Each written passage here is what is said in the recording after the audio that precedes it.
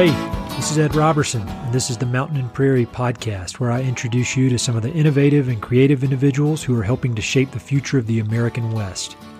I meet most of these people through my work in ranch brokerage and land conservation, or through my hobbies and interests that revolve around spending time in the mountains.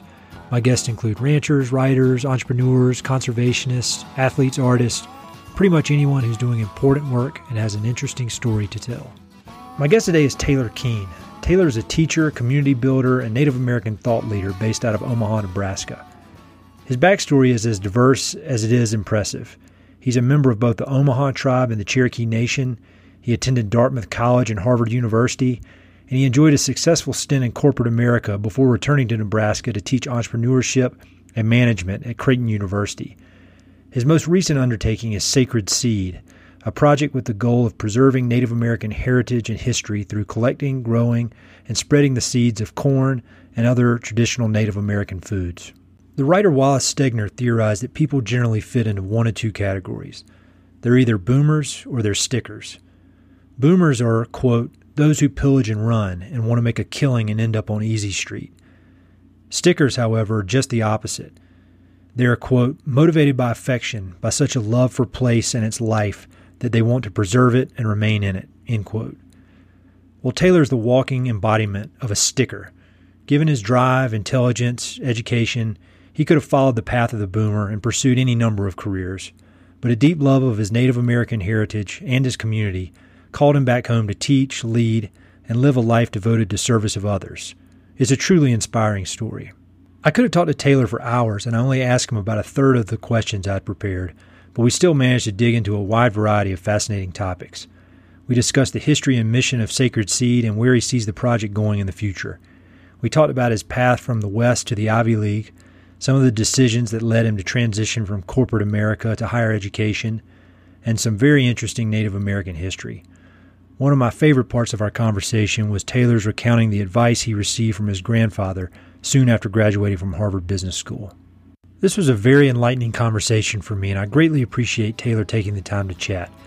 I encourage you to visit the Sacred Seed website and watch the video.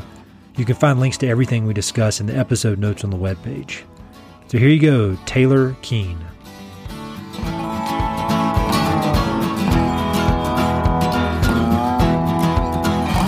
The way I've been starting out these interviews when I'm chatting with people, I ask them that when they meet somebody for the first time and the person asks that question that people love to ask, what do you do?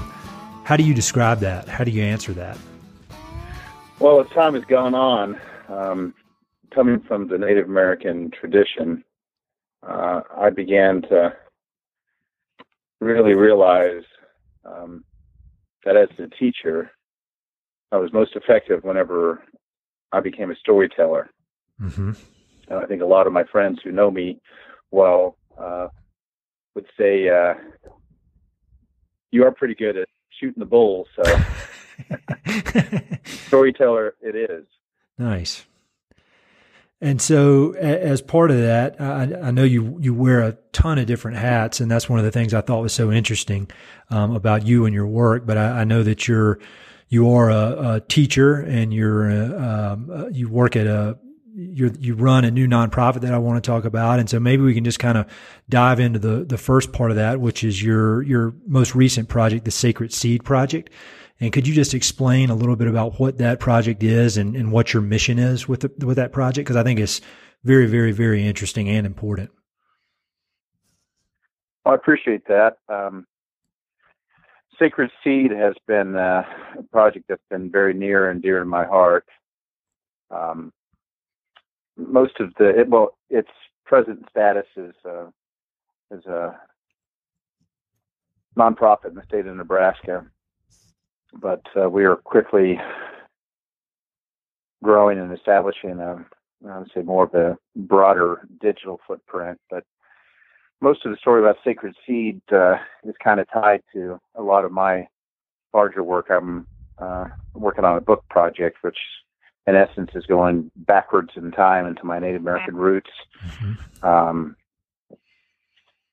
to understand what the real story of this continent was. Yep. And along that journey, began to realize how important corn was to the prosperity and perhaps some of the challenges on this continent, say 1,000 years ago. Mm-hmm. And but before I began to really understand the magnitude of what was a part of the history, about 10 years ago, one of my favorite mentors in life and father figure is Dr. Deward Walker, who's the chair emeritus of the anthropology department there at CU Boulder. Okay. And I had been out there and first started flirting with becoming a university professor there in Boulder. Goodness gracious, almost 20 years ago. And but I became very close with Dr. Walker and Vine Deloria Jr., one of our most preeminent Native American thinkers, was there at CU Boulder at the time.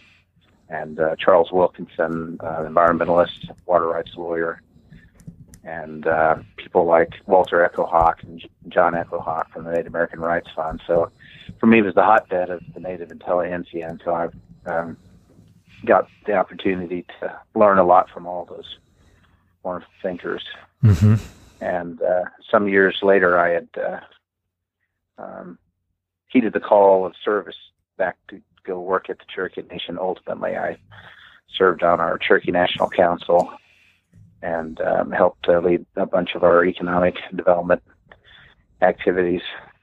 But right before I had gotten on the National Council, Deward will often call me, and we have very serious chats about things. And as an anthropologist, Deward's one of the good guys, meaning he was helping Indian tribes. Most anthropologists, and if there are anthropologists in your audience, forgive me, many of them just study Indians. Sure. And Deward never took that as a model. He wasn't a collector of objects or an esteemed authority from his own perspective. He has always helped tribes with things around sacred geography, American Indian religious freedom, like, for example, helping to fight for the rights of incarcerated Native Americans to practice their religion, to grow their hair long, to attend sweat lodge ceremonies. So I've always trusted Deward and looked for his guidance on things. And so it was about 10 years ago, he, one of our conversations said, young man, what are you doing to protect your corn? And I said, my corn? I don't know what you're talking about, Deward. And ultimately what he was alluding to was what we now know as a big battle between a lot of the, if you can even call them producers or manufacturers of genetically modified organisms like corn. And so, for example, the battles between Monsanto and farmers in India, he had been following that battle. Yep. And was concerned that they were going to try to get the intellectual property rights for indigenous corn, and therefore, what was I doing to protect it? And I, of course, knew nothing about any of these things at that point, and says, I don't know, but can they really do that, Deward? Yeah. And he says, well, it's worth checking into. And so that planted the seed, so to speak. And a couple of years after that, like I said, when I was serving on the National Council for the Cherokee Nation, our ethnobotanist there at the Cherokee Nation, Pat Glenn, had approached the Natural Resource Committee and talked about this seed bank in Svalbard, Norway. And I said, this is important, and I don't know if we should put stuff in there, but we should be thinking along those lines. And after the meeting, I pulled him aside. I said, hey, is it true that Monsanto and some of these other corporations might be trying to get our corn? And he laughed and said, yes. And so at that point, I was hooked. And I said, hey, how can we go about this? So just for my education on this, they would get a native seed or a seed that hadn't really been in any sort of production for, 100 years. They would grab that and then figure out what it is genetically and then patent that. Is that correct? Well, I think in its if one were to be pessimistic, yes. Mm-hmm. But understanding a little bit about patent law, and I'm certainly no expert, but if they're not new and novel, you can't patent them. So a bunch of the old strains couldn't be, but if they created hybrids. Got it. Use that as a base to build something else. I got you. Yeah. And so that started a lot of the journey. And so I asked Pat, because I said, hey, do we have all of our old crops? And he says, we have some. And he says, I'm skeptical on how many of them have been cross-pollinated. And for those who have followed some of these GMO battles, basically, if any of their corn cross-pollinates yours, which can easily happen, mm-hmm. They own your corn. I've heard that, yeah. And so, long story short, Pat and his staff there at the Cherokee Nation Seed Saving Project, my understanding is that they started looking around to find old strains, and ironically, they looked into the annals of anthropology and museums, and ultimately found some really old strains, and that's what started my project with Sacred Seed. And we began to look, further, and I'm from two tribes, the Cherokees and the Omahas, and at one point I used to think they were radically different, but the more I learn about history is how much we are all related. On the surface, so, what did you think was different about those two tribes? Well, I mean, just kind of growing up, knowing the Omahas or Western Plains tribe, mm-hmm. Everything was about the bison. I'm a member of the Earthen Bison clan for the Omahas, mm-hmm. and the Cherokees were, arguably from the southeast. Yes. Although the more I learn about history, it's the East Coast, and our creation stories are even more fantastical than that. But in a lot of my research for my book project, I began to realize that so many of the cosmologies are the same. For example, in Cherokee cosmology, you have first father and first mother. Kanati is the deer hunter, and Selu is Mother Corn. Wow. And so I began to realize that there's this old cosmology that ties all of the tribes together somehow in some ancient old story, and I'm probably my life's quest to figure out what that all is. But certainly corn played a big piece in that. And as I began to learn more about what was being done here in Nebraska historically, realized that we had four sisters. And when it comes to the staples of agriculture, and corn being one, beans, squash, and then the sunflower. Mm-hmm. And where I found a good amount of seeds here locally, ironically again, was out at the Fur Trader Museum out in western Nebraska, mm-hmm. not too far from Fort Atkinson. And when somebody told me that, I said, "What? Are you sure?" And they said, No, I heard. They have these really rare Omaha pumpkin squash seeds. I said, well, I know that we had those. I've been looking around and talking to people in the tribe, and nobody has any. And so eventually I made my trek out there, and sure enough, they had, a handful of packets of some of these seeds and some other seeds. When you got there and asked that question, was it a surprise? The person who was working there that you met with, were they surprised to hear that question, or did they know exactly what you were talking about right off the bat? Oh, they knew what I was talking about, and the folks that were running it at the time were very knowledgeable about the history, and began to explain to me that the Fur Trader Museum was just the next catharsis of what had been the fur trading post. That was the primary one in Nebraska at the time. Yep. And so they had this legacy, and being good traders, they kept notes on everything. Ultimately, it produced a singular work that documented a lot of those activities. And so you had that gentleman, his name was Oscar Will, and his son Charles Will had actually written the book, I think probably in the 1950s or 60s, and published it much after his father's life of running this trading post.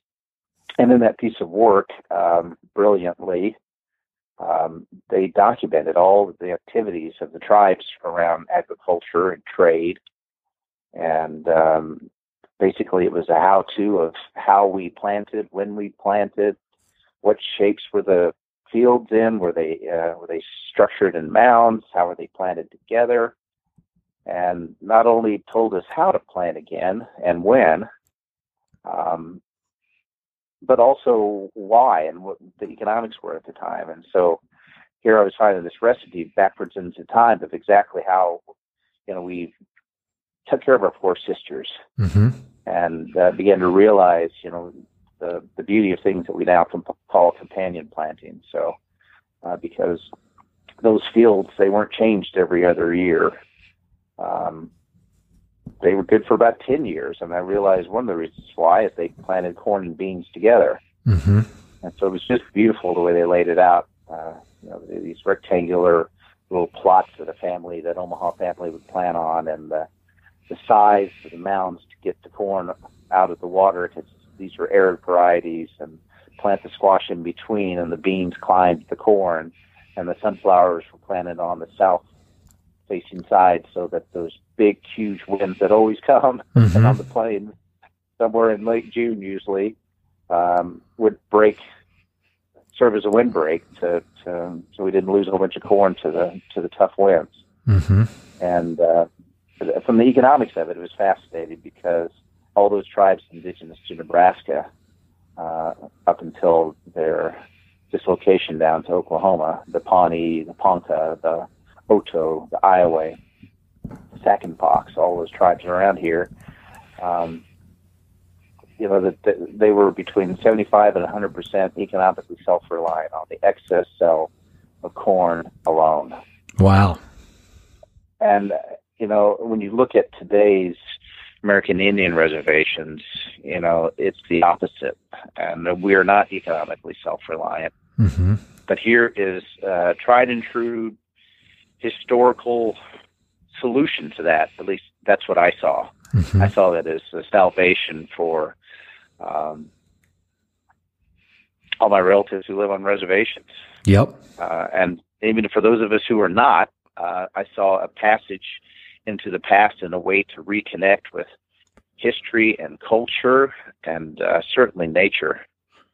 And so the past couple of years, my backyard has been transformed from what was a backyard to grow grass. Now it's just a huge garden, and seems to be getting a lot of attention from a lot of people.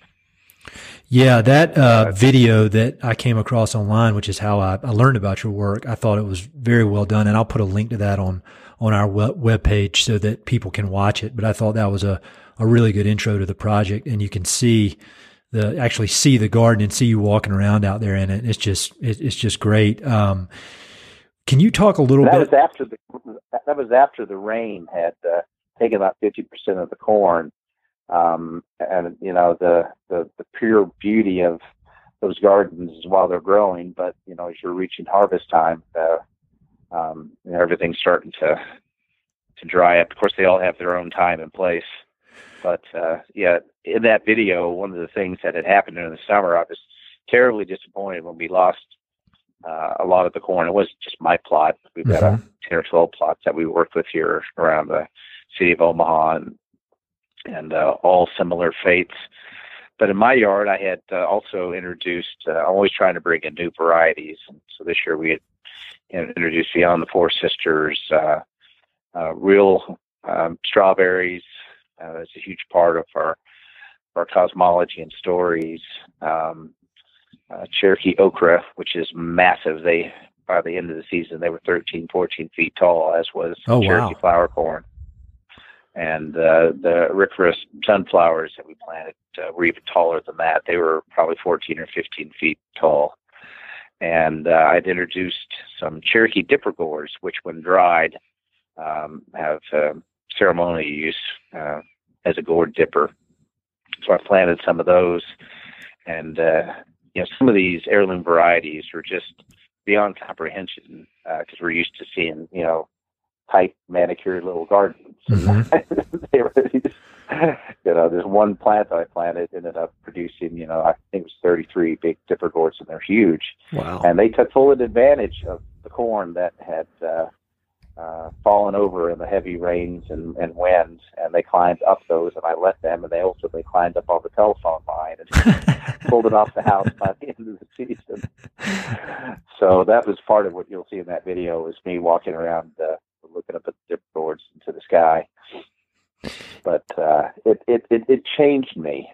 Yeah, I remember when we were talking yesterday, you mentioned that, and I'd love to hear the details on that. How did it change you?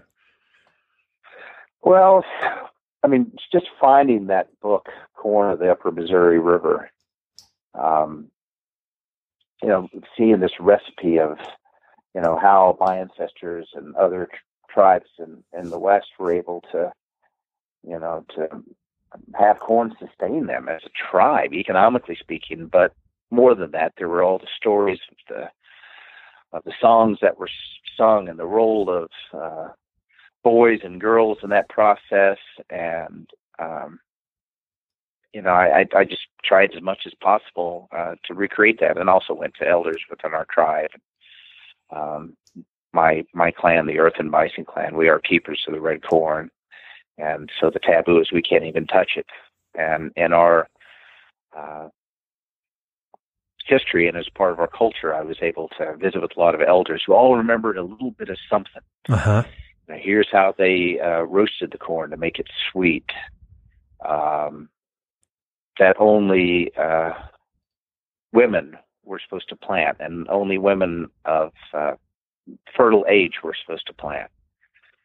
And it really kind of opened up something that I've explored in the rest of the writing of my book, ultimately understanding more about the sacred masculine and the sacred feminine. And so this is the second year that we planted that way, and the men folk have a certain part of the duties. We can help prepare the ground, but when it comes time to plant, we get out of the way, and I call on all the women who will come help me, and we get out of the way and let them do the planting. Your timing, I couldn't imagine your timing could have been much better, because I would imagine you're really close to running out of time to that link of people who are alive who actually remember any of that. I would think 10 years from now, it would be pretty hard to find people who have a memory of that. Is that correct? That is correct, and that was certainly something that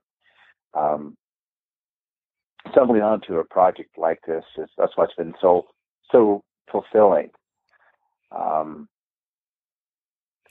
had my mother come and offer the prayer and the blessing for us as we planted on the new moon in May, which is our time to plant. Mm-hmm. And just getting back to those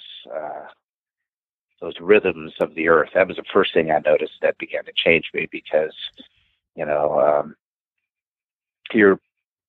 we just finished with the harvest a month or two ago, and chopped and diced up all of the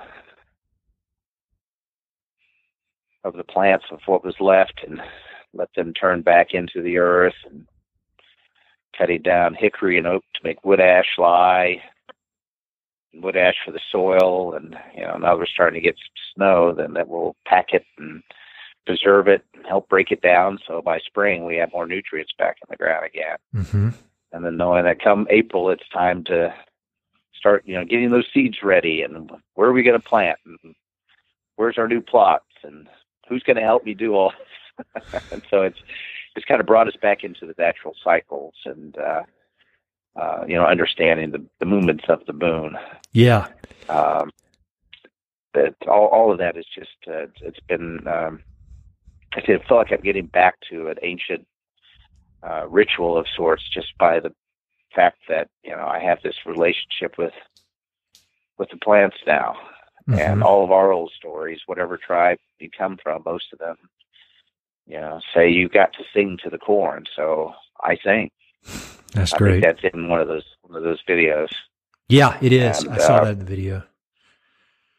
And there's just something magical about the whole thing. And I said, it's changed me as a person to understand those cycles, and it gives me a tremendous amount of peace and balance to know that even if it's just for a little bit, maybe it's just my backyard, and now the number is growing of other seed ambassadors who have helped us at Sacred Seed, but they all share a story, and we have a fall festival to celebrate the harvest. We bring all the growers together, and everybody tells stories. Of course, we eat brilliantly, and locally we found a great chef who's been a wonderful partner with us, who can take all these wonderful heirloom, organic, all natural varieties and turn it into something phenomenal. And so it's allowed us an opportunity to even rethink Thanksgiving. So much of the real history of that is pretty contrived here in America. But without getting sucked into those politics, I know that this fall harvest festival is what it's really supposed to be like, and hopefully it's going to be something that many people here and where I'm at will enjoy as it grows, but hopefully it can be something that can be expanded into other places all over the West. Yeah. So if you're thinking about this project and you think about where you'd like to be 5 years from now with the project, what do you see going on with Sacred Seeds? Well, I hope that we just continue to grow our agricultural land base. But basically, we kind of got that sort of backyard by backyard. One of the big concerns with this project is always cross-pollination, and so especially in a place like Nebraska or anywhere here in the West, there's all these huge GMO plots, but they're not in the inner parts of the city for the most part. So as long as I'm a mile away from any GMO stuff, we're fine. So we do our best to pollinate by hand and make sure that they're all protected. But hopefully, I've got a great story to tell in 5 years that we've got seed ambassadors all over the country, or all over the world for that matter, finding more and more people who are interested in these. And as we began the project, a lot of people ask, well, what's the goal here? And I used to try to measure it in, we're going to have a big farm. I want to sell to all the great gourmet restaurants here in town, feed the farmers markets, and that perspective has changed for me to some degree, and because it's really just from the personal experience that I've had in my own backyard, tilling the soil and following the cycles and watching these beautiful crops grow naturally, and learning the relationships of the four sisters, and having to make rabbit-proof fences as much as that's really unlikely to be able to keep them out. And then understanding things like the squash, and it keeps the raccoons away from the corn, and once this thing was in my backyard, realizing what an ecosystem it was, and watching all the varieties of bees and wasps and hornets and spiders and birds and squirrels and everything just migrated to my backyard. And I want people to experience that. That's interesting that you've had that change in perspective, because from the little bit I know about your background, I know that you have an MBA and you were in the business world for a while. And it sounds like when you started approaching this, it was more that mindset. And as you got into it, you kind of zoomed out and saw it in a more holistic way, that's pretty interesting. They beat that MBA out of you. Well, I'd like to joke that, that the earth and the corn have coaxed me out of thinking that way. Yeah. It's not that I don't employ my my Harvard MBA. It just makes me think bigger. And if there's anything I learned from going to school out east, was use your mind to the best of your abilities, dream. And as a university professor now of corporate strategy, that's what it comes down to for me. I'm working with students or nonprofits or for-profits or startups. Strategy in the end is, what's the one thing that you and your organization can do better than anybody else in the world? And after counseling, I don't know how many students and entrepreneurs in that capacity, I had to ask myself, what's the one thing I can do better than anybody else in the world? And it's this. And I can employ all of my faculties and all the things I've learned over the years into the exploration of all this beautiful part of my roots. And hopefully, my ancestors are happy. And I couldn't think of anything better to do than would be to pay homage to Mother Earth, and the Four Sisters, and all of my ancestors by combining it all together and trying to share it with others. There was a pivotal point where I realized that somebody had said to me, because we were discussing why it's called Sacred Seed, and I said, well, there's some things that are beyond commerce. And that really struck the students on my team at that time. And they were very interested in that. We began to study economics of gifting economies. And if something really is sacred, then it can't be monetized. And so we had these wonderful discussions. It was really aided by a book called Braiding Sweetgrass, which is a lovely book. And I'll have links to all these books in the notes as well. Yeah, we tried to put most of them up on sacredseed.org. I'll make sure that Braiding Sweetgrass is up there too. Great. But that there are things that are beyond that, and we began to realize that it's so hard to grow some of this stuff, and just the care that comes into it.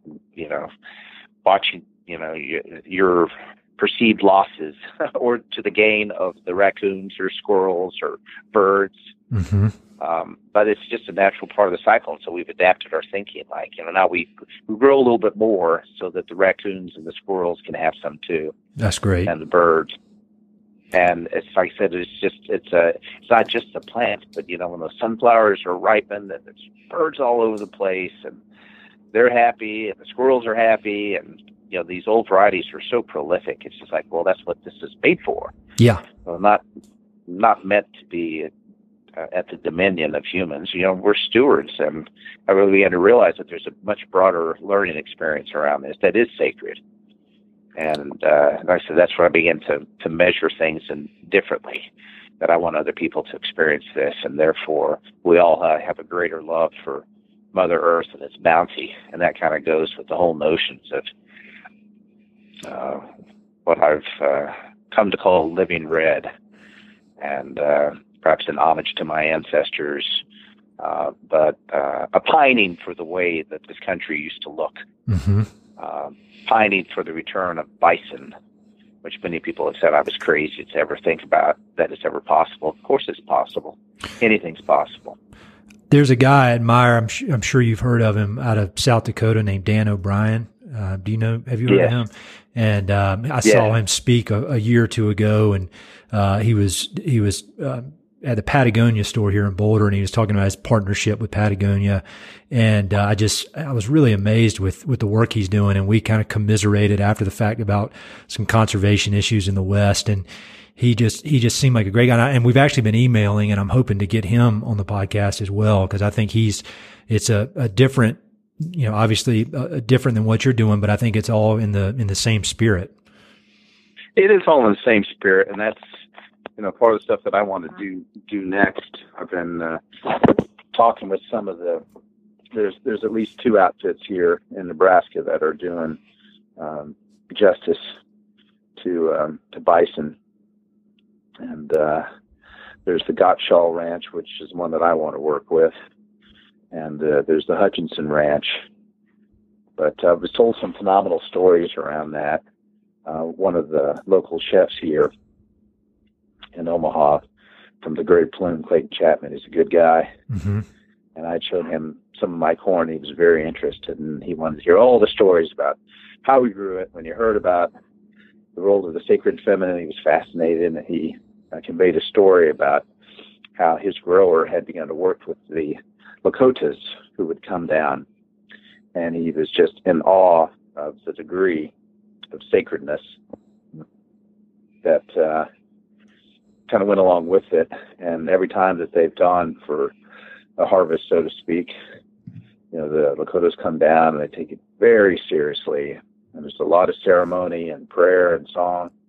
And in essence, what happens every time is that the herd splits down the middle, and there's one that's left, and it walks up on this ridge, and there they take it. And so,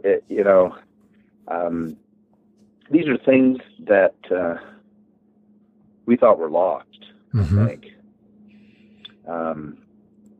But there's all this wonderful, magical things that are still a part of this world if you believe in it, and if you've got the heart to try to go back and find it again. And I said, to me, that's worth more than any amount of money or anything else to be a part of. It's magical. It is. And I think the third aspect is that you're willing to work harder than anybody else, because the reality is you're swimming upstream. You're going against these massive, the way that these massive corporations have set up the agricultural system. And, the bison, with the bison ranching, you're going against the meat industry, just kind of the easiest way to make money. And so you're fighting economic forces, you're fighting cultural forces. I don't know if fighting is the right word, but those are all it's fighting. Going against, you're going against the grain. And so, I think there are a lot of people with big dreams. A lot of people can sit around and say how things should be, but you're doing it. And that's a lot different than just talking and having good intentions. You're putting in, who knows how many hours and hundreds and thousands of hours towards this. And I just think it's amazing. And those people like you are the reason that we're going to be able to keep living in the West and enjoying it the way we have. Oh, I appreciate that. It's a very fine compliment. I had to notice that you used some terminology there, and I don't know if you know what the meaning of Omaha is. I don't, but I want to know. In our language, Umaha means the people that move against the current. Does it really? Wow. Does. Very cool. So you hit the nail right on the head. All right. I didn't even know that. Wow. I feel smart for the day now. Well, one thing, I like I was saying yesterday, I could talk to you for hours, but I want to be respectful of your time.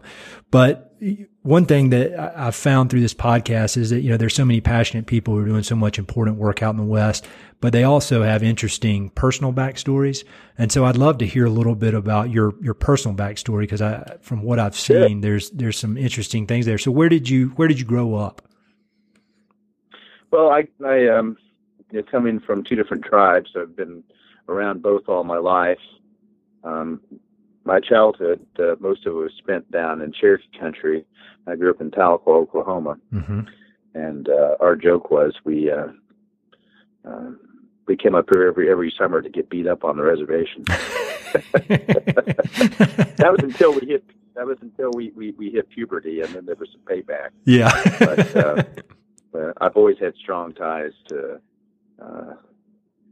my Omaha and Cherokee roots, so Nebraska and Oklahoma.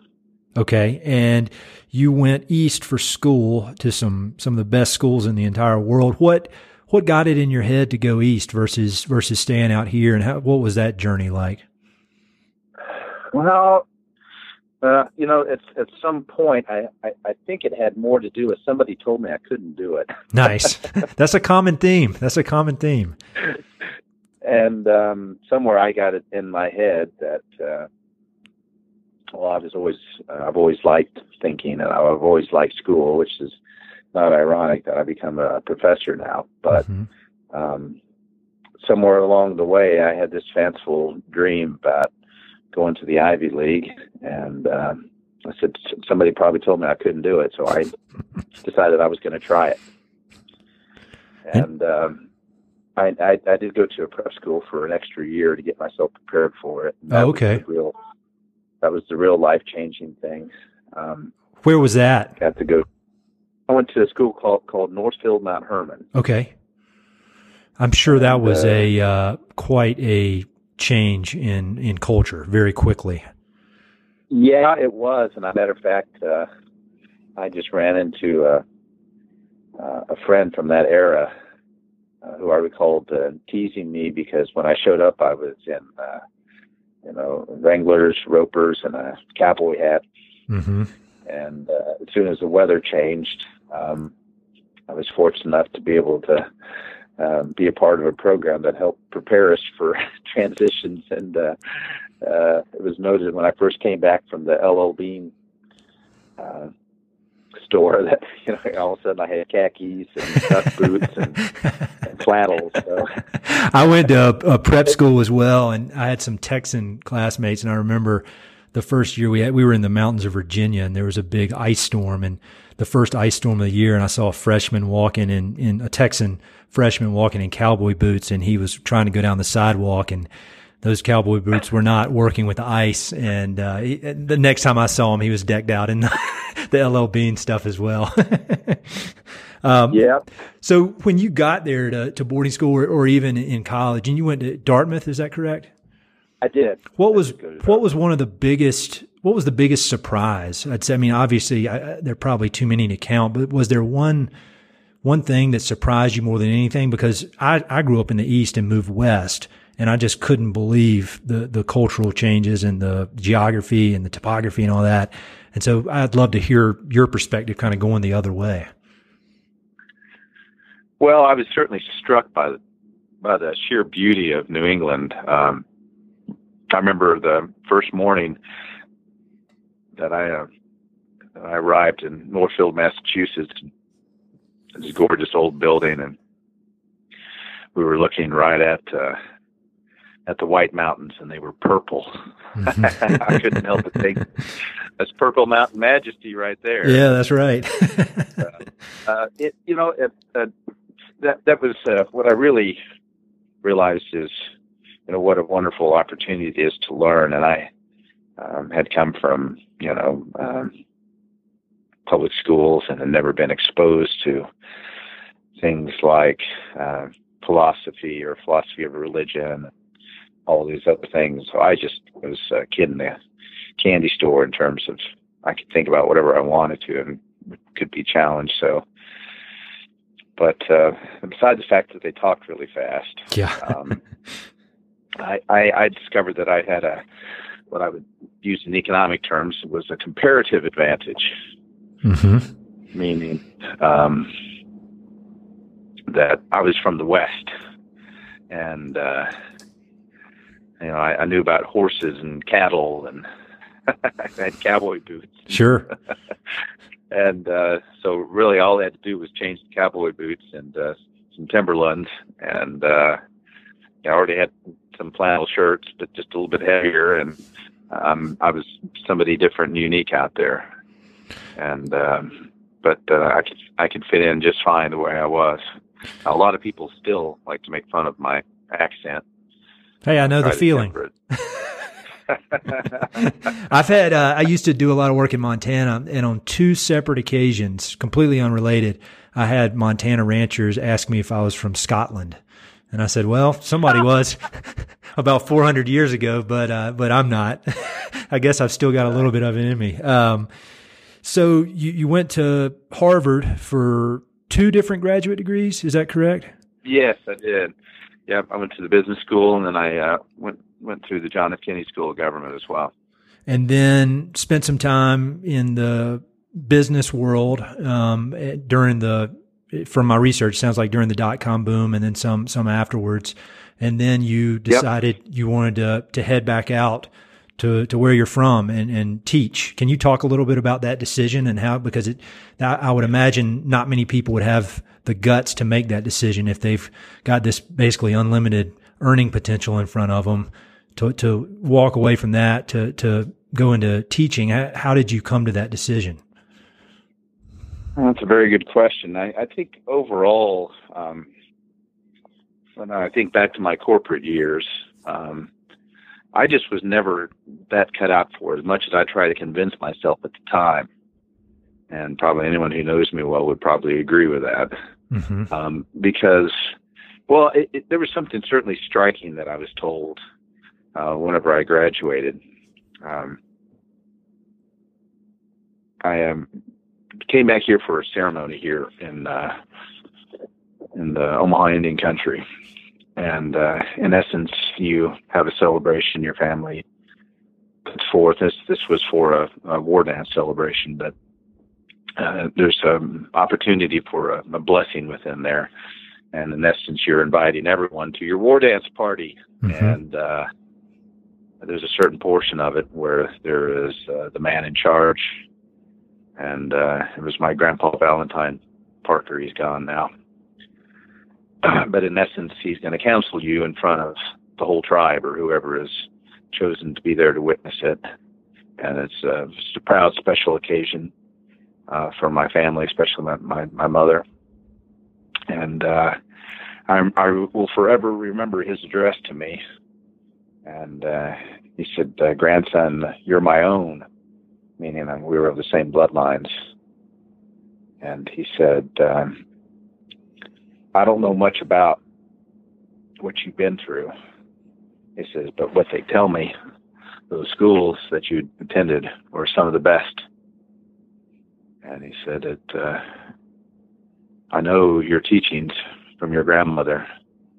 God gave you a mind and use it." He said, "That's good." But he chastised me a little bit. He said, "Now you've learned all the ways of the white man. Mm-hmm. Make sure you learn our ways too." And that's where he gave a careful warning. And he said, "You need to be careful with what you're doing there." He says, some of them, and he was just referring broadly, I think, to the whole corporate world, or maybe even to the white world. He said, some of them worship money. Mm-hmm. And the Creator, Wakanda, doesn't want us to do that. And he went on and he said, when it's all said and done, and the Creator calls you home, nobody's going to remember what titles you had or how much money you made. Mm-hmm. The only ones that are going to remember anything about you are those that you touched their hearts and their lives, those that loved you. And so that was not the thing that I was. How old were you? How old were you when he told you that? MBA from Harvard. Yeah. But it really did touch me, and now that I go back and look at things, it was important for me to learn about business, and I certainly apply it as part of my profession as a university professor. But I also have different roles presently. I'm still chairman of the board for the Omaha Nation's hospitality endeavors. Mm-hmm. And so it's all business there, and it's about job creation and hopefully wealth creation for the individual families. And so it's kind of come full circle. But the other thing that I noticed along the way was, I probably don't really need that much. I got a nice house, I've got a lot of nice friends, and I'm close to both my tribes, and those are the things that matter in the end. Mm-hmm. And I try to be smart with my finances, but I don't need a Porsche. I don't need an opulent house. Yep. I have a beautiful old home that I've helped maintain and restore with my own hands, and I've got this great backyard where it seems to be getting a lot more attention than I think had I done the other path. Sure. I just walk the red road, as we call it. Well, it seems like you've got it figured out. I just read a book by Sebastian Junger, the guy who wrote Perfect Storm. Sure. It's really short, and it's called Tribe, and it's about. He's talking mostly about the military and how when these soldiers come home, they have so many problems, but he expands it beyond that. And he actually talks about an experience he had on with a Native American tribe when he was in high school. But the basic thesis of the book is that the reason there's so many people have such a hard time these days in the United States is because they're lacking community and they're lacking purpose. And so when these people come home from the military, they've been in this tight knit community, sleeping in these tight knit quarters, on a mission. You can argue whether the mission's good or bad, but they've got a goal. And then they come home and they're sitting in an apartment or in the suburbs, completely isolated. And it seems like what you're doing is you've obviously got a mission and you've obviously got a very tight community. And it seems like we're wired for that. That's what we're supposed to be that way. It is. And, that's one of the extrapolations that as I've been exploring what I've been calling living red. That's one of the pieces. And as a strategist, I get to work with a lot of organizations, and I've incorporated a lot of these teachings into that. Because what I tell everybody is, economically speaking, the most resilient organization there is a tribe, because it incorporates everyone together. And examples that I've used, whether it be Native American tribes here in America or the Hebrew tribe, kind of a stark way to describe it, but even if you want to destroy us, you have to kill all of us, because if you don't, we'll still be there. And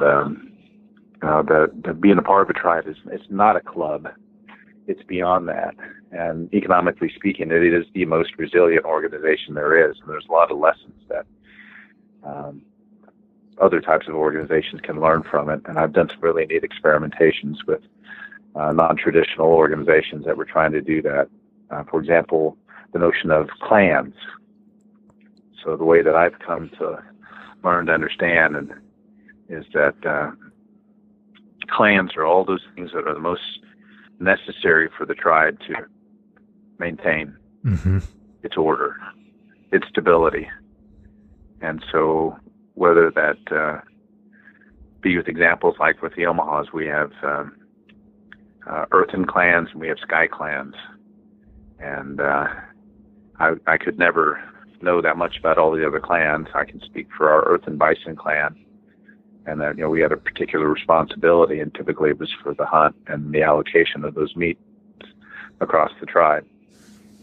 And there's the sky bison clan, and from those that I know in that clan, and from the little that I've learned from them, a lot of it's more spiritual and ceremonial. They were responsible for a certain part of the tail dance of our war dance, and certain songs and rites. And so I began to see this much bigger picture of not just thinking about organizations in the typical business way, but understanding a deeper, even ceremonial meaning. And that's the difference between organizations and tribes. I love Younger's work. I look forward to exploring what he's done there. Yeah, it's very good. I'll send it to you. I'll get it on Amazon Prime coming your way, so you'll have it in the next 2 days. I appreciate it. Yeah, you'll love it. It's I'd say it's one of the top 2 books I've read in the last few years. I think about it daily, and I think you would really get a lot out of it. Speaking of books, are there 1 or 2 books about just Native American culture, basic stuff that for somebody who does not have any real understanding of it, the best 1, 2, 3 books that you would recommend that they should read? Sure. There's a couple that always come to mind for me. If somebody doesn't really know a whole lot about the history, you can't go wrong with reading Bury My Heart at Wounded Knee. And my own personal favorites come from one of the mentors I got to spend a little time with. That was Vi Deloria Jr. And he wrote a couple of seminal pieces of work. One was Custer Died for Your Sins, which was really an homage. Well, at least at the time when I first read it, it seemed to be an homage to the Red Power movement of the late 1960s, and it wasn't until my 30s and 40s that I was able to see beyond that it really was an homage to those people that were protectors of sacred geography, whether it be dams that are all over the place, whether that's North Dakota, the Pacific Northwest, or down in the old Cherokee country in the southeast, to the modern day extensions of that would be the water protectors at the Dakota Access Pipeline or the Keystone Pipeline, which I've been a part of both. It took me a long time to understand what Vine was talking about. He went on even further in his next work, or subsequent to Custer Died for Your Sins, was God is Red. And that's one where he really explained that at the core of all of our religion is sacred geography and earth, and our relationship with Mother Earth, and ultimately how our jobs as human beings are to be stewards of that. And that's really changed a lot of my life and my perspective, that those are the things that are important. Making a pile of money is not important. Yep. Protecting water and our resources so that the next 7 generations can enjoy them, that's important. So one more question about your personal background. Sure. When you, if knowing everything you know now and having been on this journey that you've been on, if you could go back and talk to your 18-year-old self, let's say just before you're getting in the car on the airplane to head to boarding school, what advice would you give that guy?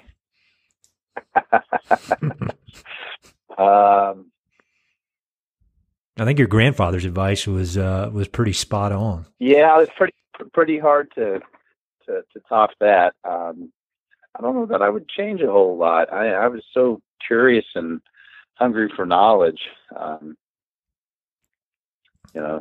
Study what you're passionate in. I wouldn't change that at all. I loved studying history and English when I was at Dartmouth, and it's come full circle, combining all the different aspects of my past into to becoming a writer and a speaker and a thinker. Hopefully it's an honorable path. Seems like it to me. So I've got a few questions that I've been asking everybody I've interviewed, and we've gotten some really diverse and interesting answers, and they're pretty quick questions, and you don't have to give a quick answer, but you mentioned those 3 books about Native American culture. Are there any other books that have been very important to you that you would say your favorite book of all time? Books that I've read that I love? Mm-hmm. I've really enjoyed Braiding Sweetgrass, which I mentioned before. Yes. And I'm sitting here in my home office and library looking at others that have had a pronounced influence. One that really influenced me a lot was a work by the Lakota scholar, Dr. A.C. Ross. And it's entitled The Tocqueyancy, which is really hard to spell, but you can also find it under its translation into English, which is We Are All Related.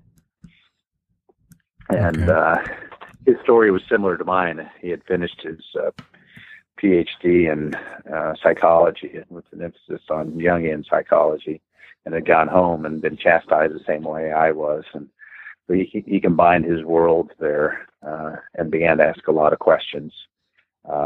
Hopefully in the work that I'm attempting to do right now with my writing project is to continue some of his work, if not some of the work of Vine Deloria.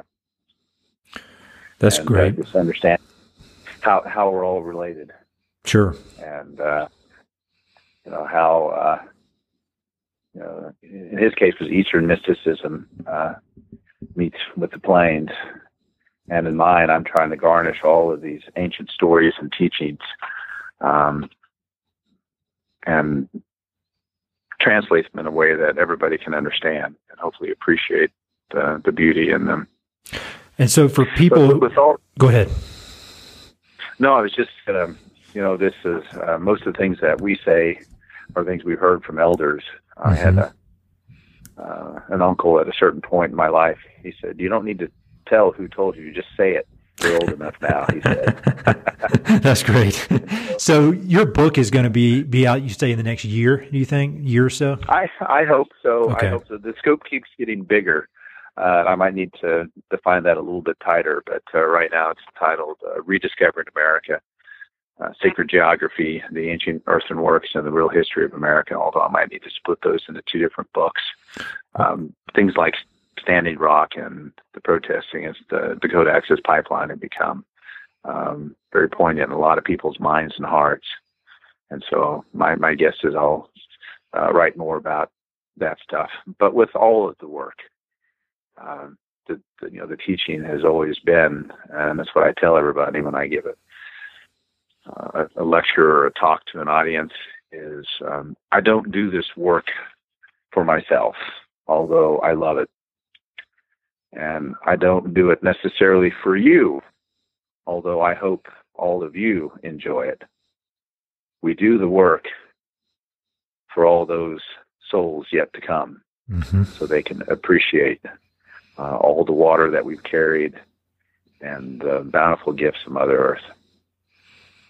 That's great. That's that purpose thing we were talking about. It's, I think that's great. Yeah. That's, I hope those youngsters in your class understand how lucky they are to have a teacher like you.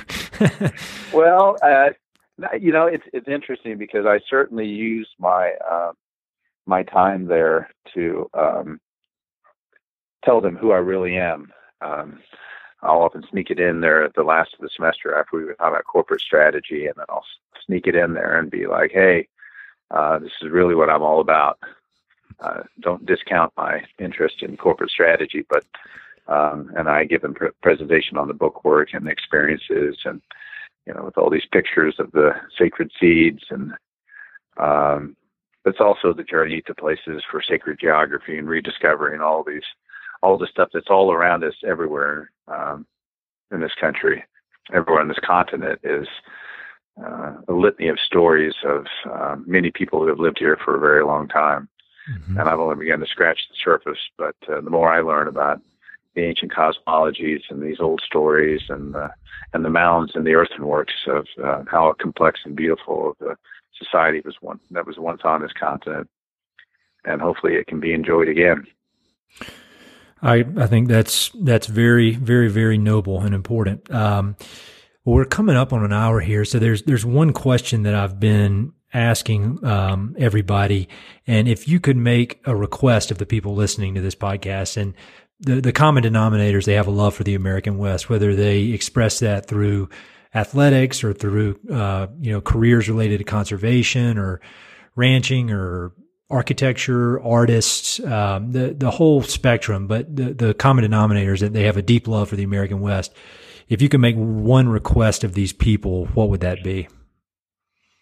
Well, that's pretty simple, because I usually, whatever performance or talk or whatever I give, I always encourage the people. This land is amazing, and it's beautiful, and most of us love it for that reason. There are other reasons that you can love it as well. But to really understand it truly, whether you're in Colorado or Nebraska or Montana, you name it, the best way to truly understand this land really has to come from something rooted in indigenous peoples. So I always end my talks with telling them, all you good citizens of whatever state that you come from, if you really want to see the beauty of this land, you have to see it through indigenous eyes. So whatever tribe is where you're from, invite them back with open arms, because this land will never, ever be whole again until we do that. There is a relationship between the tribes and this land. And I've only begun to scratch the surface personally of understanding what that is. But there is a relationship between our bloodlines and the earth, and our blood and our bones that's in the earth. And we often call these things such like blood DNA. That's what I've discovered when I said that, you know, planting the sacred seeds in the corn has changed me. Something in my DNA has been reawakened, and hopefully it's produced something beautiful for others to see. I can see it. And when people, wherever their homeland is, you know, if you're from Colorado there, then, you know, bring those Cheyennes and those Arapahoes back. Mm-hmm. Welcome them with open arms and let the beauty happen. I've witnessed it up over here in Nebraska when, you know, there was a formal invitation, and those Pawnees and those Otos and those Ioways and the Sac Foxes, and they came back up here for the first time, and there was tears of joy and a reconnection that I think astounded everyone, and that can happen anywhere in America, and we need to do it as good citizens of America. We need to do that. Well, I think that's a great note to end on. How can people learn more about you and your projects? I know you've got some websites and you're active on some social media. Sure. I'm pretty easy to find. Our project is sacredseed.org. And, you know, you just Google Taylor Keene, and you can usually find me. I mean, I'm all over Facebook and Instagram and a bunch of other things. I love meeting new friends. So great. Well, I'll put links to all that. Well, thank you so much for your time. This was very interesting. We might need to do a part 2 and 3 because I only got to about a third of my questions, but I really appreciate it. I would look forward to that, and hopefully we'll get a positive reaction from your audience. I'd love to continue the conversations, Ed. I appreciate you reaching out. Yeah. Well, thank you so much.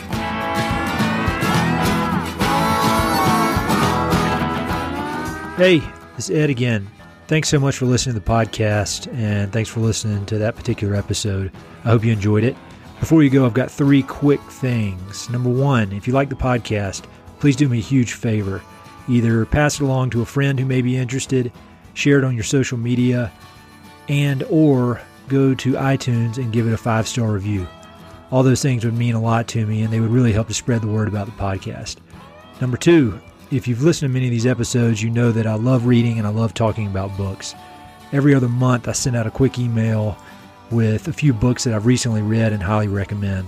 The subjects are varied, but they're pretty much all nonfiction with an emphasis on history, biographies, adventure narratives, and topics related to the American West. There are no sales pitches for ranches, no spam, no other kind of nonsense, just books. So if you'd like to sign up for the list, head to Mountain and Prairie/reading, or just go to Mountain and Prairie and there's a massive tab at the top that says book recommendations. Click on it. There are a ton of good books that I've read.